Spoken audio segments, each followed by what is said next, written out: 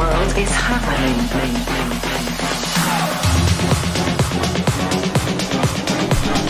You have got to be kidding. Do you think I'm crazy? Oh shit. Apocalyptic.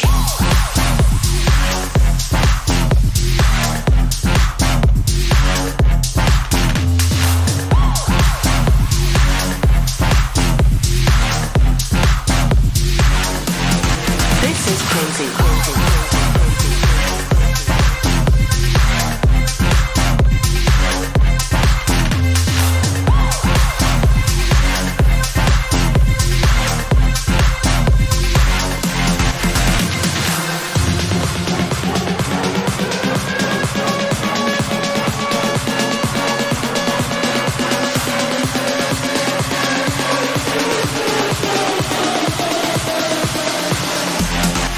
Oh shit.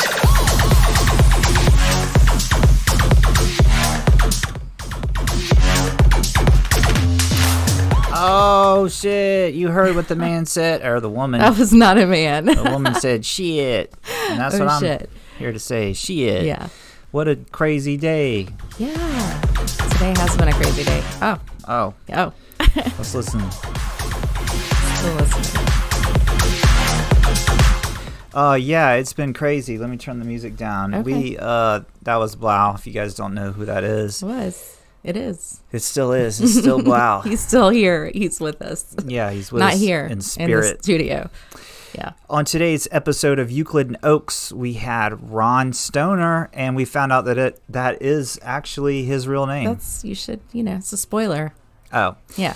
Yeah, well, I'll go ahead and spoil it. That is his actual real name. Mm-hmm. I thought instantly when I heard his name was Ron Stoner, and I'm sure he said that. He hears it all the time. I was like, Yeah. oh, you're in security and hacker and everything. And sure, that's your real name. But no, it really is. Really is his real name? We had a great talk with old Ronnie baby. Ronnie baby. Wow. We hit it off right away.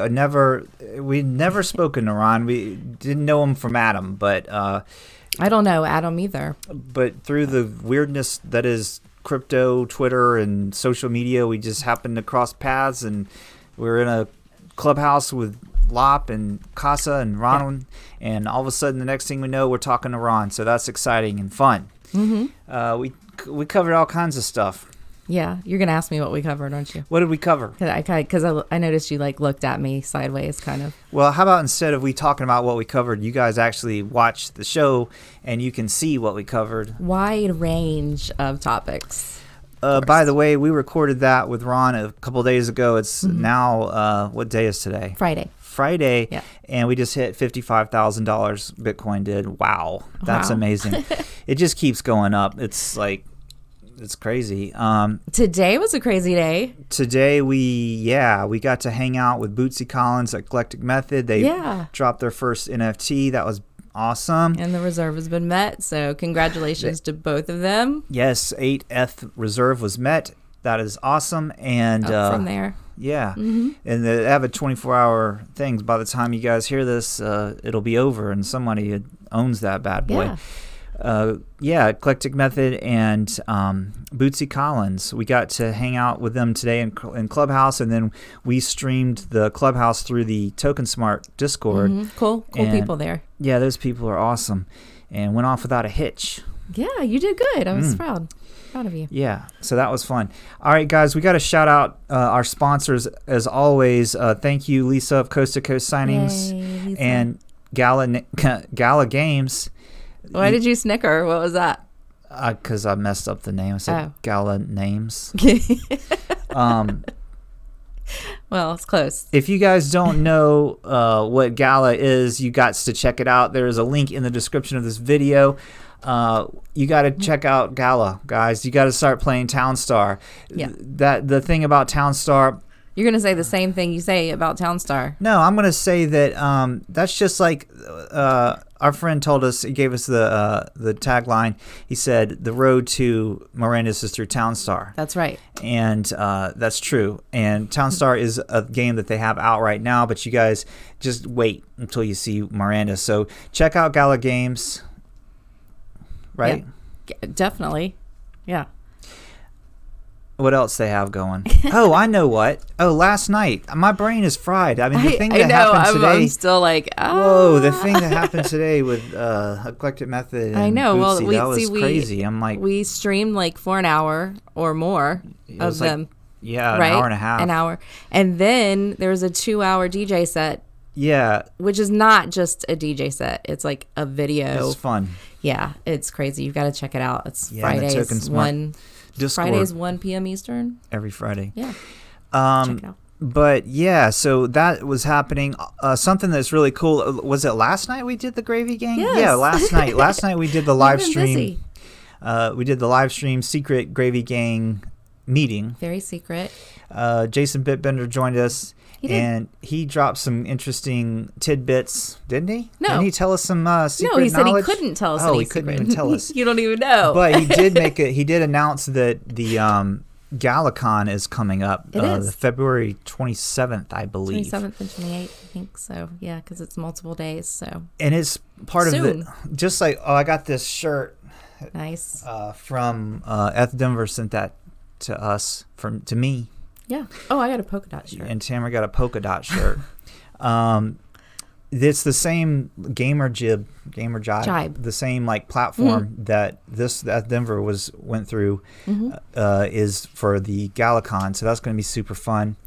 So yeah, super excited. So you guys make sure you check out our video yesterday that we did with the Gravy Gang, and check out Gala Games, and get started, because create an account and start playing Townstar and you'll have fun. And then eventually when Miranda's comes out, you're going to be like blown away, because we own, how many homesteads do we own, honey? I mean, do you need to brag about your No, homesteads? I want to brag because we're going to be I always say this, we're going to be the slumlords of Miranda's. We're going to rent out our homesteads because that's the cheapest property you can get. And we snatched a few of those, and yeah. Yeah, exciting. All right, guys. How are you doing in Townstar, by the way? I have not been playing. Oh. I should, but I ain't. Why? We need to make some more videos for that. Yeah, we could. All right, let's not just dilly-dally around and anything. Let's get right to the interview. This is our friend Ron Stoner with Casa. You guys enjoy this. Sit back, relax. If you're listening to this as a podcast, just imagine our faces up on the screen, and Ron is up on the screen, and we're talking, and he's got guitars in the background, so and albums, yeah. But if you're watching this on YouTube, you don't have to imagine any of that stuff. It's right there for you. So all right, guys, really cool guy, check it out. Yep. All right, well, without further ado, this is our interview with Mr. Ron Stoner of Casa. Enjoy. All right. Okay, Mr. Ron Stoner, if that's your actual name. I feel like it's not, though. It is legally. That is actually my name. I get jokes. I get asked about it all the time. And growing up was interesting because my dad was a police officer. So that was an interesting experience. Whoa. That's funny. Okay, I swore. Well, when Tamara and I saw that you were, the security guy at Casa, we were like, okay, well, that's obviously not his real name. Right. So. But you're saying that actually is. Yeah, 100%. Stoner born and raised. That's cool. Nice. I like it. It's a good last name. Do you smoke marijuana, sir? I happen to live in a state that treats people like adults and allows them to do what they want in their free time. So wow. I won't comment, but take that for what it's worth. Lucky you. Yeah, we live in what's called the Bible Belt. Yeah. And here we are not allowed to do much of anything other than to go to church every Sunday. You can shoot your guns loudly in a neighborhood, though. Yeah, you're allowed to own, obviously I'm fine with people owning guns, obviously, but it's fine. Here it's more like you're allowed to wear them on your hip and go to Walmart.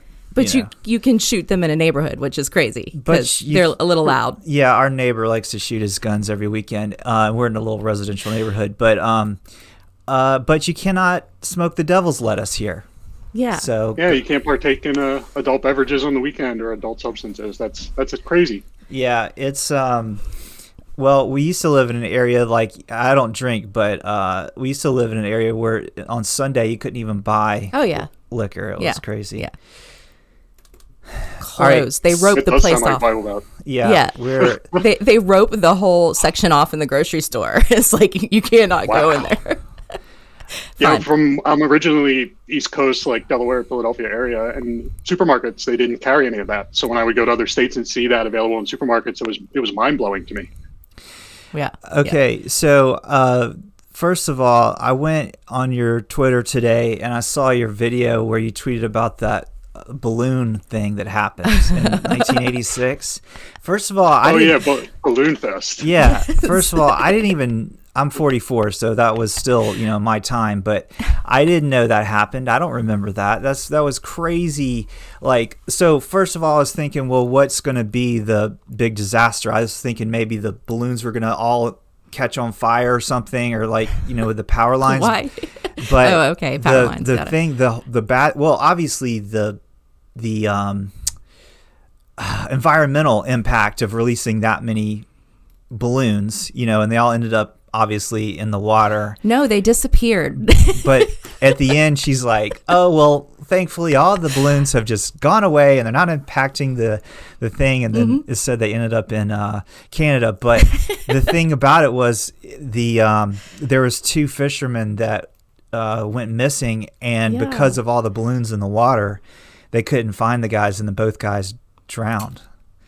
So that's crazy. Yeah, Balloon Fest 86, for people that don't know what we're talking about, it's one of those great internet black holes that I've gone down, where I spent way too much time one night reading about it and watching all the video. And it was in the 80s, sometime in the mid 80s. I'm an 80s kid, and it's one of those things I never heard of either. I've heard of a lot of different urban legends and lore and stories.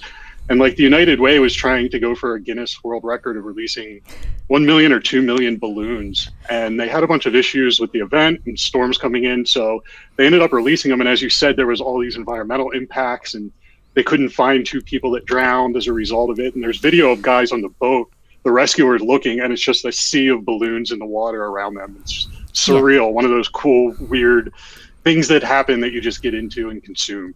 So something that struck me that was very odd was the guy interviewing the woman. He kept touching her. Did you notice that? Like he kept like grabbing. He fixed her shirt. Yeah, he's like fixing her shirt. Then he kissed her. He did the old what was that game show host that kissed everybody? The Family Feud guy. Family Feud. Oh, what is his name? Oh yeah. Yeah. Saturday Night Live makes fun of that. But I thought so it reminded me that back in the 80s everyone was very touchy-feely. It was okay to like inappropriately touch females and stuff on camera. Yeah. And it was also weird that they kept like referring to, I don't remember where it was, but they said the mistake in the lake or something. That was like the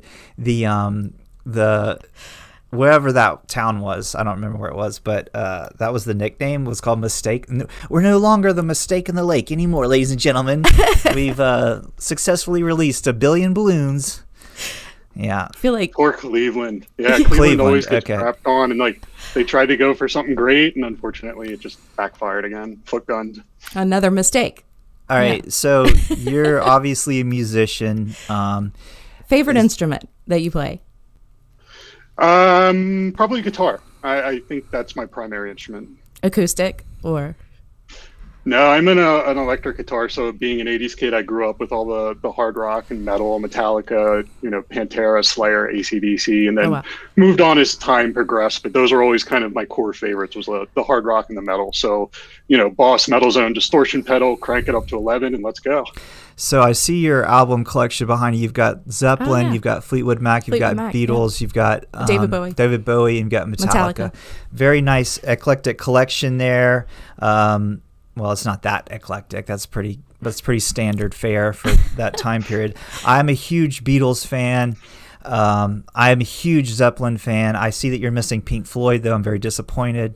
I'm sure you've got a huge Pink Floyd fan. I don't have any of the vinyl to hang up, though, unfortunately. Okay. Aww. I've got a white up. The wall somewhere Tamara got me. I got you some really cool figurines too from the wall. Yeah, this really big, like, cool plastic figure thing. Of the cartoon wall. The weird, like, like the mom and the flower and stuff. Yeah, I was going to say that's one of my favorite movies. I was talking with my wife about that recently because I don't believe she's ever seen it, and I just could not explain it to her how how trippy and how weird that movie is, but you come out of it questioning kind of everything and all the systems. And yeah, I love that movie. Yeah, it's good. a great album. I think it's like one of the perfect albums. You know, the whole thing's like a story. I watched that movie when I was tripping on LSD when I was young, and I don't recommend that. If anyone's ever thought about it, don't do it. I mean, it was fine for me. It was weird. Okay, before we get into like the crypto stuff, and our show isn't heavy talk, like into the technical side of stuff, but we'll get to there eventually, obviously. But we'll circle around. Yeah, what was I gonna say? Oh, something cool. We don't know you, by the way. We've literally never even spoke. This just happened. We were on Clubhouse, and I don't even remember how. Yeah. And we were speaking to. We were in a room, and then anyway, we ended up getting hooked up with Emily, who. We were in a room with Lop. Oh, right, and they were talking about Casa. We got to ask him a question. Yeah. So. Oh, that's right. I asked him like the best questions. Yeah, Tamara asked him what his social security number was. Well, I also asked him if he likes cats, which he doesn't. So I heard you couldn't crack him. You couldn't get the social. Yeah, he wouldn't budge. He did say it was out there. So. So we were able to. We talked to Emily, and she said you were available. So we said, hell yeah, because now I did a little bit of research on you. You at one point were a hacker, correct? A gray hat. Yes, I more starting off on the black hat side. So the underground way back in the days of CompuServe, America Online, using sites like Anti-Online to learn about computers, and then kind of as time went on with different things that happened in the country and different laws and legislations, moved more towards the gray hat, white hat side. So taking some of those skills I learned in the underground and then applying those to how can I help businesses? How can I do a career out of this instead of, ending up in jail? So that's good. I don't remember where I read this, but you said like during the 9/11 days, it actually became like, was it like a terrorist offense or something to be a hacker? Like they could pin you with being like a domestic terrorism or some shit like that? Yeah, prior to that, I think everything was based off the Telecommunications Act of the 80s, where were you going over state lines? That was always the big thing. Hack within your state, don't use different phone services. And then that all kind of changed with some of the intelligence programs and events that happened, specifically September 11th, the Patriot Act, the DMCA, the Digital Millennium Copyright Act. A lot of people on the internet kind of started taking power back and regulating some of this stuff. And I think in a system, unfortunately, you need some of that, but when you go too far, you're controlling it and you're censoring people.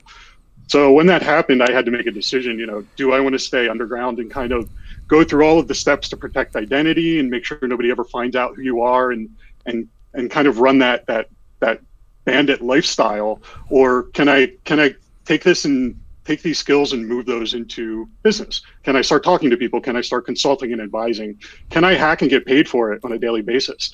And that kind of opened my eyes up to this stuff and really slingshotted me into the industry hardcore. That's cool. Yeah. Okay, so I watched a documentary about like the very first hacker. They called him. It was the guy who found the whistle in the cereal. What was his name? That was Captain Crunch. I don't believe Crunch. He was the first hacker. He was one of the big first freakers, though, phone hackers. Right. Identified that. Yeah, so he figured out that if you the whistle that came in the Captain Crunch, this documentary was about like hacking and freaking and all that stuff, and he found a whistle that was in the Captain Crunch cereal as a toy. And back in the day, a lot of you young kids don't know this, but back in the day, you would get toys inside of cereal boxes, like cool ones, kind of stuff, like Matchbox cars and this cool stuff.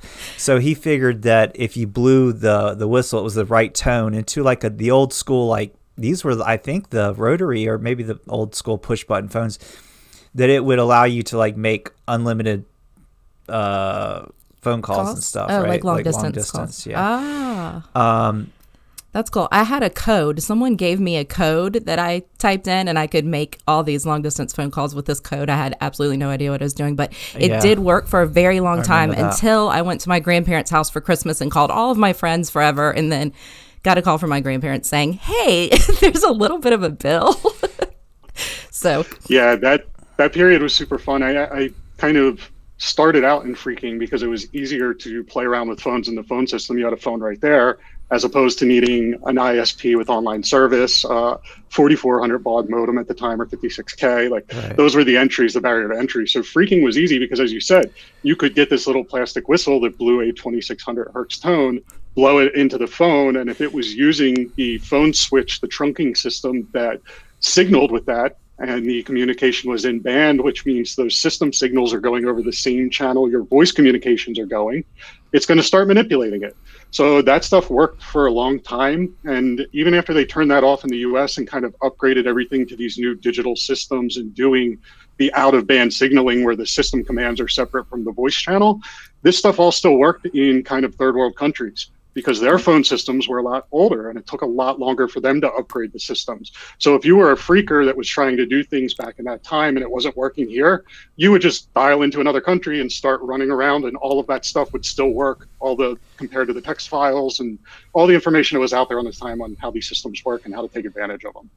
So something I used to do, I had this really badass, like it was remember Radio Shack had its own brand called Realistic, and I had this scanner. It was like a tabletop scanner, and it would actually it picked up the frequencies that like wireless phones, and I'm not talking like cell phones, I'm talking like back in the day, you had wireless phones in your home, and this one would actually pick up like those conversations, but now I guess everything's different. You can't do that, but I don't know, they might still actually work. I haven't tried to listen to my neighbors, but used to be able to pick up all the police, but now they've all switched to encrypted, so you can't hear the cops anymore. That was kind of fun. But it was something that was weird too, like we lived in like a condo when I was younger, and I had a radio. It was like a shower radio. It was like you could put it in the shower, right? And I remember we were right by like a cell phone tower, and I remember on a certain frequency I would pick up these little short clips of messages. And what it was, I realized, was back in the day, they were pagers. You could leave little small pager messages, and I think that's what I was picking up, and it was totally weird that I could get it on my little radio.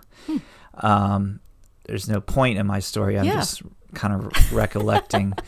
But that happens nowadays. Nowadays things are much more complicated. And what are some of the things we need to worry about? Let's transition a little bit. Obviously, like you guys are, we'll talk a little crypto here. You guys are in the business, Casa's in the business of keeping the cryptos, your Bitcoin safe. And from what I could tell, it's more for like the guys who have a bunch of Bitcoin.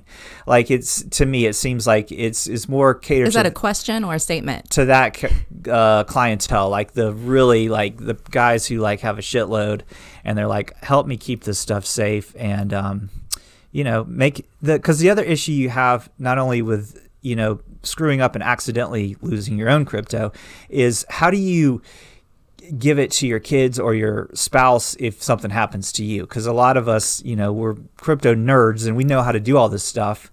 We know how to interact with our wallets and things, but typically the average person doesn't know what the fuck to do and how to access their Bitcoin. So you guys are trying to help that along too, right? Yeah, you asked a lot of interesting questions there. Okay. And Casa tries to help facilitate that for customers. You mentioned, this is only for people that have large amounts of Bitcoin. And I would counter that by saying, if you had 2 Bitcoin 5 or 10 years ago, that may not have been worth that much to you, but right. How much is that worth to you today? Right. So where are we going to be in the next 5 or 10 years from now? Right. So if you're not taking the steps to protect that stuff or thinking in that mindset, that's what I would really advise people is don't look at the value today, look at where you think it's going to go, and then evaluate your system and go, am I really secure? Do I have redundancy? Am I thinking about the things I need to be thinking about? Plus the stuff that I don't even know are the risks that are out there. So we have a couple different packages that are out there, and we basically offer a multi-signature solution. We're the safest way to kind of store your Bitcoin. And those packages change based off of how many hardware wallets, which is basically an offline device that manages keys. It's a private key manager. And instead of having one of those or having just your Electrum Bitcoin wallet or something on your phone, we split it. So we can split it between 3 keys or 5 keys potentially. And what that does is it removes a lot of single points of failure that I think people don't realize they have today. So if you're a crypto user, a lot of the wallets will have you write down the 12 or 24 seed words, correct horse, battery, staple, whatever. Mm-hmm. And then people are throwing that in a safe. Well, how do you know you wrote that down correctly? Have you ever really restored from that? Have you tried that? What happens if that paper gets wet and the letters get smudged? Are you going to have an easy time or a tough time going through trying to figure that all out? And then the other thing I'll mention with that is some users are using hardware wallets, which is great, but that hardware wallet's also a single point of failure. So if I'm the type of person where I keep my $50,000 in Bitcoin on the ledger in my office, what happens when my office gets broken into and the ledger gets stolen and the safe gets stolen with my seed word? So it's things like that. What happens when the house burns down and you forget to grab the safe, or the safe wasn't rated for the correct fire rating? So by doing a multi-signature setup like that, we're kind of removing all of those risks. And then we put other stuff on top with client advisors where we're doing that individual touch point with all of our customers to really understand their concerns and talk them through the product. So do you guys actually hold the private keys for My Bitcoin? The ability. We hold one out of the key set. And this is, I think, something that's an educational opportunity for people. I can never take your funds. I can never move your funds. Right. Because in order to do that, you need a quorum of keys. You would either need 2 out of 3 or 3 out of 5 or whatever setup would be applicable to your security posture. Mm-hmm. So by me holding one, I need to compromise 2 other keys in that key set. And that's going to be hard for me to do. I'm also incented as a Casa employee to ensure that the product's built correctly and securely, and we're not doing those things. But we operate under a don't be evil principle. So even if I wanted to, or somebody's financially motivated me, I could not move your funds if I wanted to. There's no technical way for me to do it based off of a multi-signature setup. Now, some people don't like that, but what that really buys you is availability. So if you have multiple hardware keys in one, you go to boot it up to sign a transaction and you've got 1 or 2 other keys next to you, you need that other one. What happens when the hardware device doesn't turn on, or you don't have the seed, or you can't remember your PIN? Mm-hmm. And in that case, that's when you can contact us to do verification, and we'll sign with that Casa key that we hold. And that basically gives you a level of redundancy, keeps us in the loop, but we can't access any of your funds. I can't move them. I can't spend them. I can't do anything with them. Okay, because that was what I was thinking. I was like, well, if these guys have your keys, then, whatever reason, you got an employee who's all of a sudden decides, I'm ready to jet to Tahiti, that could happen. But also, what if that's going on and he dies suddenly, and I call you guys and I'm like, hey, he died.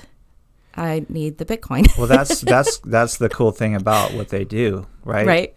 Ron? So, yeah, there is some options you can do with that. And we're constantly looking at and reworking that product, because when it comes to things like inheritance and estate planning, it's still super new in this industry. There's some good resources out there with some books and some products, but I think people are still kind of figuring out some of the nuances with that. So as you said, if your partner or your spouse dies, unfortunately, we don't know when that's going to happen. That could be years into the future. So when you look at those products, you want to ask yourself, is the company still going to be around to facilitate migration of the funds or to move things over if we need them to? Exactly. And we've built our product where there's sovereign recovery. So if we get nuked, or the government comes in and says you have to shut down, you guys can have all the material you need to be able to do the things you can do on your own independently with hardware to move away from that system. So those are some things that you want to ask yourself.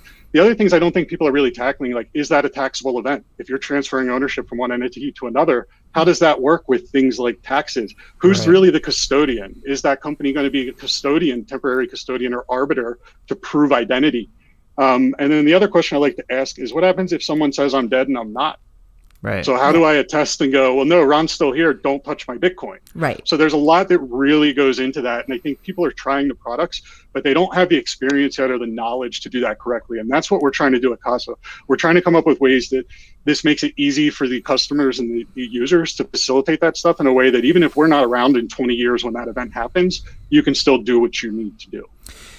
So Got it. Tamara and I had an event happen where it was Saturday in the evening. I logged into my bank account.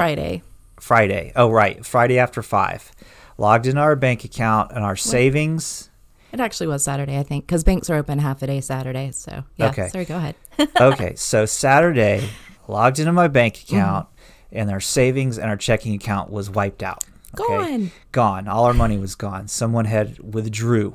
Okay. All our money. So it was Saturday in the evening. I'm like panicking. I call the local police. I'm like, okay, what the fuck do I do? They're like, oh, well, you need to call your bank. I'm like, well, my bank's not answering. It's a decent sized bank, Well, they did have the 800 number we called, and they're like, oh, we can't tell you. We can't tell you if you're going to get that money back, or, you're just going to have to call on Monday. So like, fun. Monday, I went, obviously because it's FDIC insured and all that, the bank was, even though the bank lost out because someone stole had her ID somehow.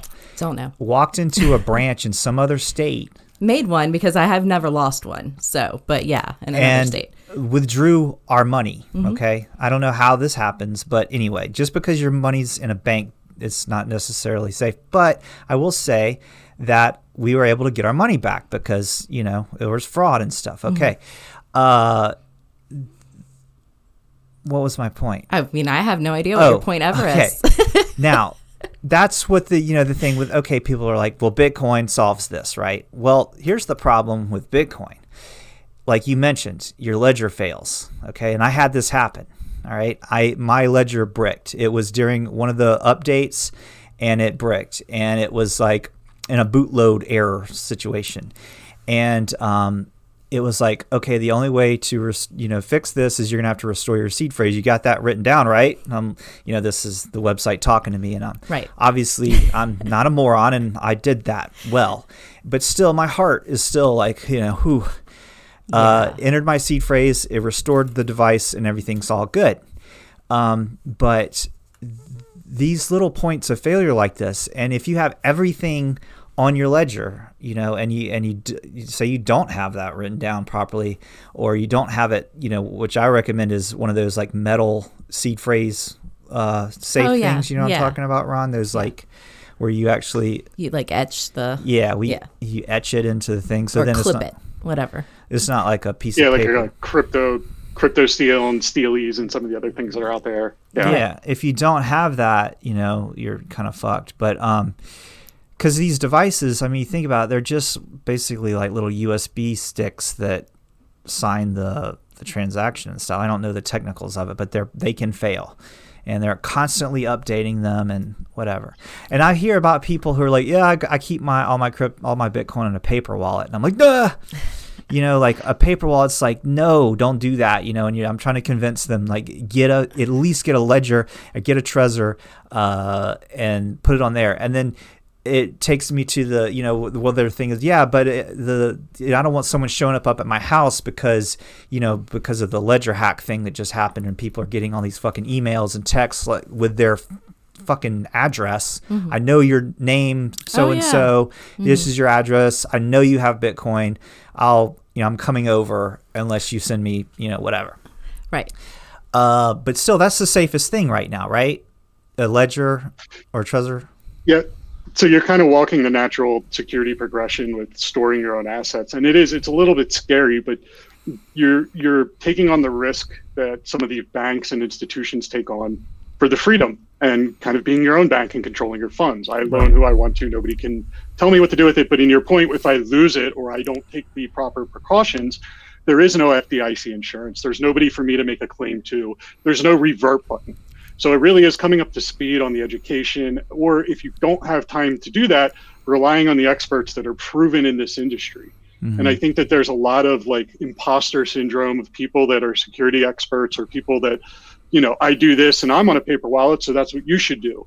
Well, paper wallets, you should not be doing that in current day. As you said, you should be moving to a ledger. And that's the next question people ask is, what happens if my ledger is broken or stolen or something happened? So that next logical progression is multi-signature. And to your point with Casa, we like to advocate like seedless setups. And it kind of goes against what everybody's been trained, write down your seed word, write down your seed word. But when you start implementing multiple hardware devices into the mix and recovery keys where you can get an entity to sign one of those keys, it makes it so that in your situation, if your ledger was bootloaded, you would contact us, we would ship a new one out to you, and we would rotate that into your multi-signature key set. So your funds would have never been at risk. It would have been the one key out of your key set that was lost. So what you're seeing is you're kind of seeing the natural progression of, well, I have this system, I've now identified a risk. What happens if that fails? Well, let me move to this and start etching on steel. Well, what happens when the maintenance guy steals my safe when he's fixing the pipes in my apartment, right? So then what can I do to protect that? So it's kind of the natural progression, and it really leads to a multi-signature solution, which takes a lot of the onus off of people to have to do things like retain seed words. Now, you do need to take some steps to be geographically dispersed. You wouldn't want all your keys in the house so that when the ledger hack happens and somebody shows up, they get a quorum to be able to move your funds. Right. You would want to avoid that with geographical redundancy. But I can tell you some of my information has been in these database leaks. My friends have been in the ledger leaks, and because of their security setup, they're not worried about the person showing up. They've got their own physical protection with firearms or training or dogs, security setup. But they also understand that even if somebody got in here and tried to compel me to do something, I can't even do it without traveling to 3 or 4 places to make it happen. And by adding that time in that window, it makes it way harder for an attacker to pull that off. So that's a good point. You guys should sell, you know how in the yard you've got the security sign, guarded by Brinks, right. You should have a sticker on the door that says, look, even if you try to come in here and steal my Bitcoin, you can't, because it just won't happen. But, there's... Sorry, I was going to say, we discussed that internally, but as the head of security, I don't know if I want people putting signs on their lawn saying that they're customers with our product. Exactly. I'd rather they kind of hide within the noise. Right. I don't like the protected by ADT signs. That tells me what type of security system you have. And if I look up the PDF, I can probably find out that the admin code's 12345, and the homeowner probably did not change that. Well, what we do here in the South is we put a sign that says "Beware of Owner," and we have guns on the sign. And that pretty much does a great job. And being that we live in the South and we're all very well armed, people tend to not fuck with us. It also helps if you have like weird stick bundles hanging, in your yard, and baby doll heads and stuff like that. That's always helpful. Blair Witch totems. Yes, totem. That's the word. I was trying to think. We got to see Andreas Antonopoulos speak in Las Vegas at HoshaCon. Mm-hmm. And great. One of the things, I love that guy. One of the things that he said, someone breaks in your house. You've been on crypto Twitter bragging, which I don't recommend, how much crypto you have. Yes. Everybody that's listening, don't do that. Don't show your portfolio balance, because you're just making yourself a target. All right. But let's say you're dumb enough to do that, and all of a sudden you get a knock, or it won't be a knock. They're not going to knock. They're going to bust your door down. And they're like, I know you're crypto rich. Okay, I'm going to torture you and kill you or whatever if you don't give me your crypto. So, this is a pleasant picture. But Antonopoulos recommends, and what do you do in that situation? Because you got some crazy guy who's like, I don't care, whatever, you're going to give it to me, and they just, whatever. You have like some kind of like, he recommended like having something that you could give them basically that is not all your crypto, but makes them, you follow me? Oh, yeah, it's the ransom payment. Keep $20 in the front pocket, but keep your wallet in the back. So if you get robbed, you give them the 20. Right. I don't know if I advocate for that. It's an interesting concept. It's kind of my worry with that would be if that person has done enough research and has come to my house and is crazy enough to try to torture me to take my crypto, they probably know a lot of information. They profiled me. Right. So if they're expecting 10 Bitcoin and I give them 0.1, that might just piss them off a little bit more. That's what I would say is like, if you're in that situation, number one, I would take steps to protect your home and harden your physical presence. I'm a huge dog fan. I always advocate people get dogs. They're not the last line of defense, but they're great for alerting you to something. Yeah. And that 10, 15, 20 seconds to grab a self-defense weapon or block a door or get to a safe room, that's beneficial. Mm-hmm. I would advocate not getting into that position in the first place. And as you said, don't brag about your holdings. Protect your identity. When you're using sites for buying things like hardware wallets, obfuscate your identity. Why do they actually need to know your first and last name? They're just shipping you a package. I get packages shipped to me with names all the time. I challenge my friends, come up with the funniest name and let's see if it actually gets through the mail system. Right. I don't want any of that stuff tied to me, but you're right. If someone gets you, there's not much you can do at that point. I would take the steps to protect yourself and harden your perimeter to buy yourself the time to stay protected. What's the best dog? I have a few rescues. I'm a fan of pit bulls, and I know that they get a bad rap, but I only had good experiences. I have kids. They're great with my kids. I love rescue animals because I feel like they love you back way more. They've had a little bit of a tough life and know what it's like out there. But my one pit bull, Sergeant Puppers, play on Beatles, right? Yeah. He's amazing. Best guard dog ever. And bird in the yard, he's out there looking. He's not barking, but he's letting me know there's something in there I need to be aware of. Yeah, I had pit bulls when I was younger, and they would follow me everywhere and keep an eye out for me. I love them. And I think that it isn't about the dog. It's because I had chows too, and they have a bad rep too, but sweetest dog in the world. So I think it's just how you train them, or past owners or things that have happened to them, I guess, in their life too, just like humans. Well, a lot of 100%. Well, some of the meanest dogs I've seen are like the smallest little poochies that you think are super cute, and they're the ankle biters, right? They come and get you and you can't do anything. Yes, the tiny brain, they think that they're all that. They will piss on the floor out of excitement to see you, but they're mean as hell. You throw those dogs at the person.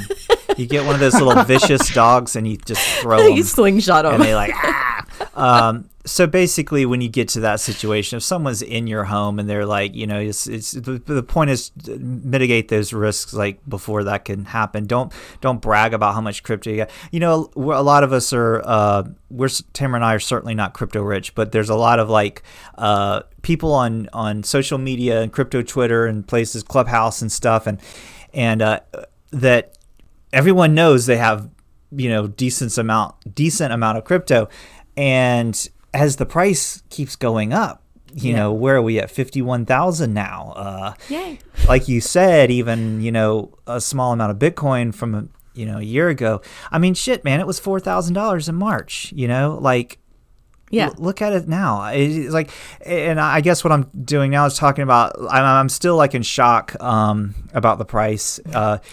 And I don't know. It's so weird. Did you expect it to? How long have you been involved in Bitcoin? I mean, did you think we would be here so quickly with the price? I didn't think we would get here this quick. Well, I've changed my mind over time. I started in 2013, so I've seen it jump everywhere, 200, 1,200, back and forth. And then I got into other coins and kind of went back and forth. So price stuff doesn't necessarily faze me. I think it's more adoption. And the thing that's really surprising me this year is the amount of institutions getting into it, the amount of businesses talking about treasuries, which is another one that people aren't really getting a heads up on. Treasuries are looking to do this. And how do you do this securely? How do you grant those key holders access and revoke and rotate those things? But so to me, seeing that adoption and seeing the markets kind of couple with that, I'm euphoric. This is the stuff I really envisioned when I saw Bitcoin originally. And when I got into it, I thought it was fly by night. Like there's got to be something wrong in the client. Let me try to hack it because there's some value. And then really saw the benefit and the freedom aspects. And I grew up a black hat hacker, so I was not interested in the stuff the government was offering or going kind of that route. Right. I wanted the freedom, screw you aspect. I'm going to do what I want with my money. Right. So that really got me into it. And as I've been in the industry and worked in various exchanges and different places and educating people, this year and last year has been really exciting for me. I think we haven't even seen the peak of it yet, but compared to where we were, we're peaking, and that's super exciting. Do you consider yourself a maximalist? Do you mess around with shitcoins at all? I go back and forth. So I was, I think, more originally in the maximalist camp. And when they started talking about colored coins, which eventually came up with the concept of like ERC-20s, I started to play around with that stuff. So what I would say is, working at exchanges where you deal with 1,000 different coins, you have to be a little bit of an expert, a subject matter expert in a little bit of all of them. Mm-hmm. And with Casa now, I get to focus on Bitcoin. So I get back to the biggest one that's out there, best network security, the one I started with, the one I love. And I like it because now if I want to mess around with other coins or play around with that stuff, I can do it in my free time as a hobby. Mm-hmm. And I saw you guys were at ETH Denver. I just did the hackathon for that recently. Cool. Cool. So like, even though I am working in the Bitcoin space, I do contribute educationally and like with projects and hackathons to other coins.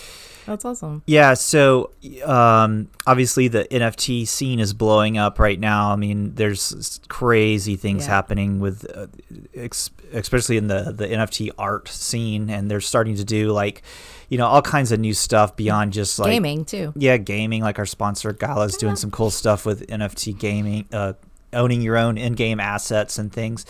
But so. I spend some time on Clubhouse, and a lot of the rooms are very much, Bitcoin maximalist rooms. And one of the questions I was asking when I first got on there was like, what about like the NFTs and stuff? And they're saying that aren't they trying to do something with like NFTs with Bitcoin? Have you heard of that? Yeah, there's some projects out there that are coupling that stuff together. I haven't looked into them to see if they're actually sending it on chain or if it's like a separate chain or database that tracks all of that. I would be a little bit worried about fees. We're seeing that in Ethereum right now, with transaction fees with different contracts and NFTs. I don't know that much about on a Bitcoin. I look forward. I think NFTs are cool, but I think it's kind of the current flash. And I haven't seen anybody do this, and my moral compass points to north, unfortunately. But I'm waiting for the first person to register the name Banksy on Rarible or one of these sites and just put up an NFT with the text digital value to see how much it goes for. With all the frauds out in the art world, I think that we haven't seen some of that in the NFT space. So it's growing and I love it, but I'm interested to see where it goes with the security aspect too. So I know that like I think Rarible and maybe OpenSea, you can get like verified or whatever, so you somehow prove that you are Banksy, or Pranksy. But I do see all the time, and it happened to an artist friend of ours, where people are just straight up minting their art and selling it as their own. But yeah, I think the NFT thing is like, it's crazy, man. The Beeple stuff, with the like millions and millions of dollars. I just saw where he tweeted out that one of his dollar drops, if you could grab one on his the Nifty site or whatever, he had all these little dollar ones. And I tried, but I couldn't get one. One of those it sold for $1, just sold for $80,000, like on the secondary market. Like, this is madness. Is it because everyone's bored and they're stuck at home because of the pandemic, and they're like, a lot of crypto people are really rich right now because of the way crypto's gone up, and they're just like, they have this unlimited crypto to spend. But it's crazy, man. It's the NFT thing is crazy. I think it's like a new renaissance, kind of thing. Yeah, very similar to like the baseball cards and trading cards and pogs and anything you can get that's collectible. That there's a lot of them. X-Men figures, right? There's people that are grabbing them. To me, what's kind of sustaining that industry once some of it cools off, I think post-pandemic, and once other people have other things to play with, the NFTs that are tied to things like music or albums. So if I'm an artist and you want my show at Red Rocks, I can send you a token that loads into a player that has the album associated with it. And then if I want to trade that to you, I could do that. Or tokens that give you things like membership to different websites, or you get drops if you hold this NFT. To me, that helps combat some of the fraudulent duplication aspect that you're seeing with these artists that are getting ripped off, unfortunately. Our friend Blau is doing that. He just dropped his, I want to say it's like a new album on his website. He's doing it directly on his website, and it's the actual songs, and you get a whole vinyl thing. It was really cool. I need to go check it out after we're done. But there's some. Blau. Yeah, he was at. Was that HoshoCon? It was HoshoCon. Yeah.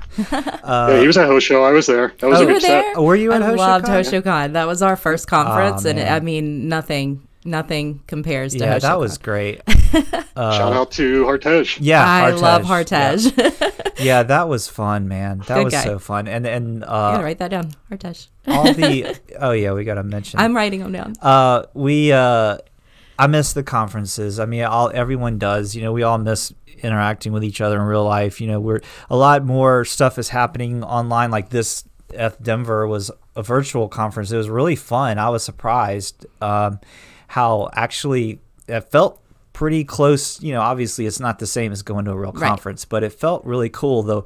It was very interactive. What was the website? I can't remember that they used. Whatever platform that was really cool. Jammer.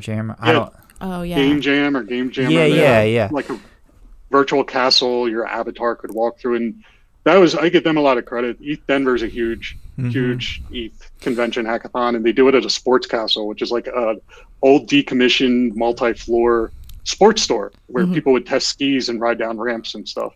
So they did like a virtual representation of that, which was pretty cool. And that's hard to do because it's a great physical conference. So the fact that they were able to keep it kind of at that level for a virtual conference, I thought was neat.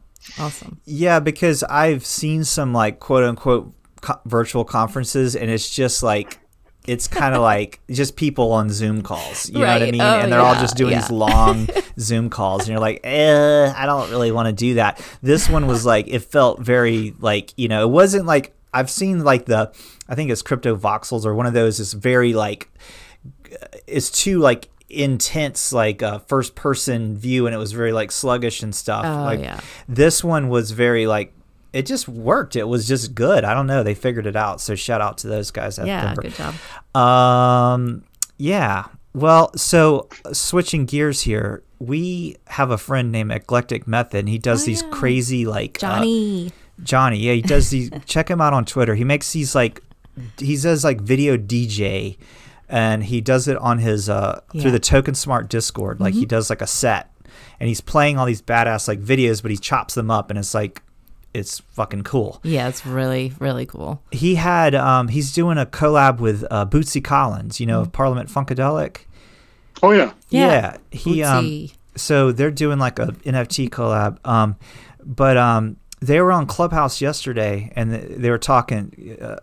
Johnny was talking to Bootsy, and another person was hosting. I can't remember their name right now, but I think it was Phoenix something. Yeah. But it was so fucking cool listening to Bootsy talk about James Brown. Yeah, the stories are great. You know, he was saying like, you know, Bootsy, this was James Brown telling him, as long as you hit it on the one, that's all I care about. You can play all this other stuff, but as long as you hit that one, you're good.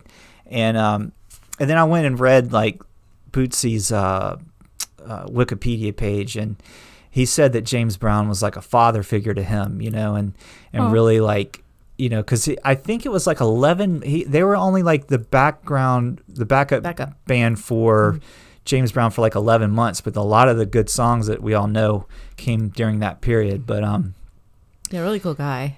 He said that on the Wikipedia, it was like he would always critique us and tell us how horrible we were, but you know, after every show. But he thought of him as a father figure. But that's funny. That's just to help him be better. Yeah, but my point is like, because of technology now and all the social media and stuff, and all these new platforms like Clubhouse and Discords and all these cool, we're able to still connect and interact with each other during all this crazy shit. And I don't know, it's somehow we're figuring this stuff out. And made my day. Bootsy gave me a shout out on Facebook, but I haven't been on Facebook in like 5 years, so I could not get on Facebook to see what he was saying, and it was driving me crazy. Yeah, he shouted us out on Facebook. That was cool. I love it when celebrities like that are getting involved. Bootsy's awesome. Lindsay Lohan was another one I saw on Twitter that did her own NFT with an album. And then I know Soulja Boy was looking at it too. And it's funny you mentioned being connected. Somebody hit him up with the securities advice, like don't roll your own token because the Security Exchange Commission is going to come after you. Right. And if it's classified as a security, there's all this regulation. And he was like, oh, thanks for the heads up. I'm not going to do it now. And that's amazing that tweet of whatever 100 characters totally changed his mindset to be like, all right, I need to adjust my business plan and figure out a way to actually make this happen legit. Yeah. I've been seeing... Go ahead. I was going to say, I've been seeing a lot of like celebrity, they're like even like quasi celebrities lately really like shilling stuff hard. And I don't know if they're being paid. Like people are speculating like Justin Sun's paying him, but I know that he says he's not. Soulja Boy was like getting a lot of like, everyone was giving him a hard time on crypto Twitter. Like they're coming at him because there was an event where he paid someone to make his .eth name, and he gave the person his Coinbase Ethereum address. So the guy sent it apparently, and it got lost in the whatever.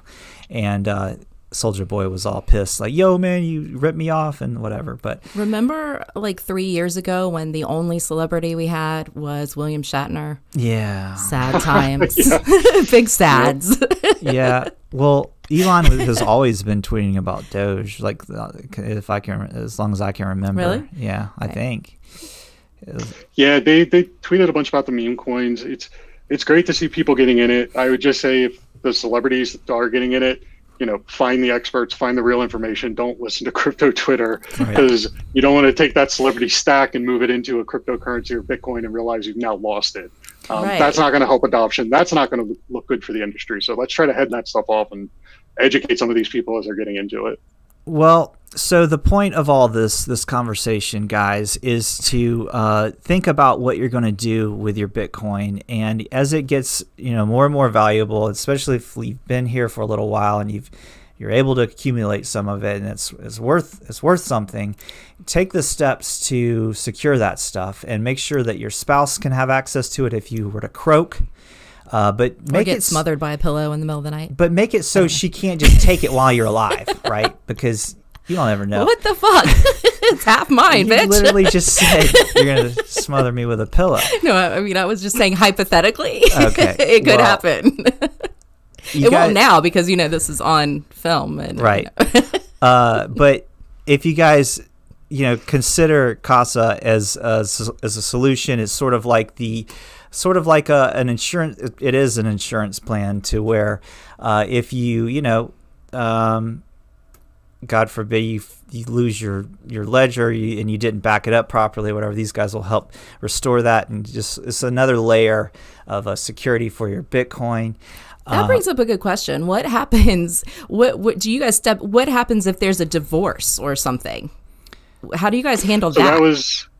That was some of the stuff I was bringing up, that you don't necessarily want to be an arbiter in those situations, to say like you get it and you don't. So there's, I think, very clear-cut legal lines and definitions of when these things should happen and when they shouldn't. Mm-hmm. What I will say is, if you're a current Casa customer or somebody that's interested and you do want to take care of that type of situation where your spouse dies, contact us. Our client advisors will work with you and try to figure out a solution for your situation. Mm-hmm. So there are some methods you can do today. But yeah, you're right.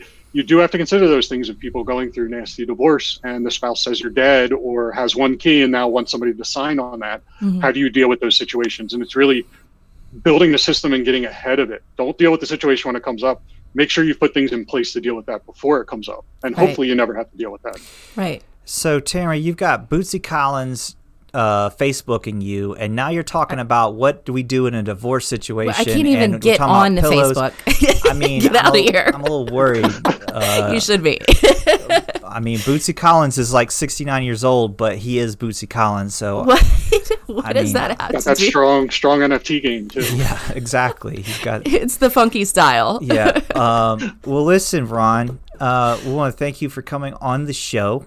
I think we covered a lot of good stuff. No, I mean, does he have anything that he wants to specifically talk about? Yeah. What do you got? You got any shout outs? You got anything we should look out for from Ron Stoner? Yeah, I'm not done with this conversation. I would say, keep an eye on Casa. We have some interesting things and product enhancements coming out this year. We're always trying to work on that. And then the other kind of side project I'm working on, I do a lot of planning and organizing for the Blockchain Village at the DEF CON Hacker Conference out in Las Vegas. Oh, cool. And they don't know if it's going to be virtual or physical this year, but we're really looking for researchers and security professionals that are doing real research. We're trying to get away from Dunning-Kruger and people that are like, hey, use paper wallets. We don't want that at this conference. We want people that are doing the hardcore research, that are doing white papers, that are really testing these things, battle testing and auditing them, to come and present and help bring up the level of security, because Bitcoin and blockchain and all these technologies are just over a decade old in the oldest cases. Security is even newer than that. That's such a new industry and a new industry itself that we're still working and building all of that. So we want to start to foster that community and bring those people in. So if you're a security researcher, if you know somebody, please reach out to me and the rest of the Blockchain Village staff. We would love to get you guys involved. Cool. So, and have you tweeted about that, or is it pinned on your Twitter? Or how can people? I'll put your Twitter in the description of this YouTube video. So if you guys are watching this on YouTube, you can follow. And how do people follow you on Twitter? By the way, Ron, what's your? They can find me at Forward Secrecy, or if you want to reach out, you can find me at blockchainvillage.net at our website, and there's a contact form there as well. Cool. Okay, and it's Ron Stoner on Twitter. Yeah. Real name. Yes. Yes, real name. A real name. And obviously, guys, check out Casa if you guys are, you need a good way to keep your Bitcoin safe. They're becoming valuable now, and you think about that stuff. Maybe just having it sitting in your ledger in the safe. Maybe that's not the safest way to go about this. And certainly, if you got the shit on a paper wallet, you need to stop what you're doing right now and get that shit on something better. Right. Yeah. So cool, man. Well, this was a good conversation. I'm glad we had it. It just happened. It just randomly happened. We just happened to pop on Clubhouse, and here we are now. And I'm bullish on all of us, really. I'm bullish on all things in the crypto scene. I think we're doing good. And even though the world is crazy right now, and there's so much crazy shit happening, and we don't know what the fuck's going to happen. We seem to be figuring it out somehow, and I think we will. There's good things happening. Yeah. Yeah. At least Bitcoin's going crazy. We will persevere, and I'm bullish on you guys. This was awesome. Thank you for having me on to speak, and hopefully we can talk again. Absolutely. Yeah. All right, I'm gonna stop the recording, but hang on for a second, and we'll chat a little bit. Thanks, Ron, for coming. Thank you. Bye, everybody. Bye. Okay, guys, thank you for watching another episode of Euclid and Oaks. Shout out to our sponsors, Lisa at Coast to Coast Signings and Gala Games. Thanks to Ron Stoner for coming on the show. Check out Casa. All the information on how to get in touch with Casa and Ron is in the description of this YouTube video. Thanks for watching, guys. Bye. Do you think I'm crazy? Oh shit. Apocalyptic.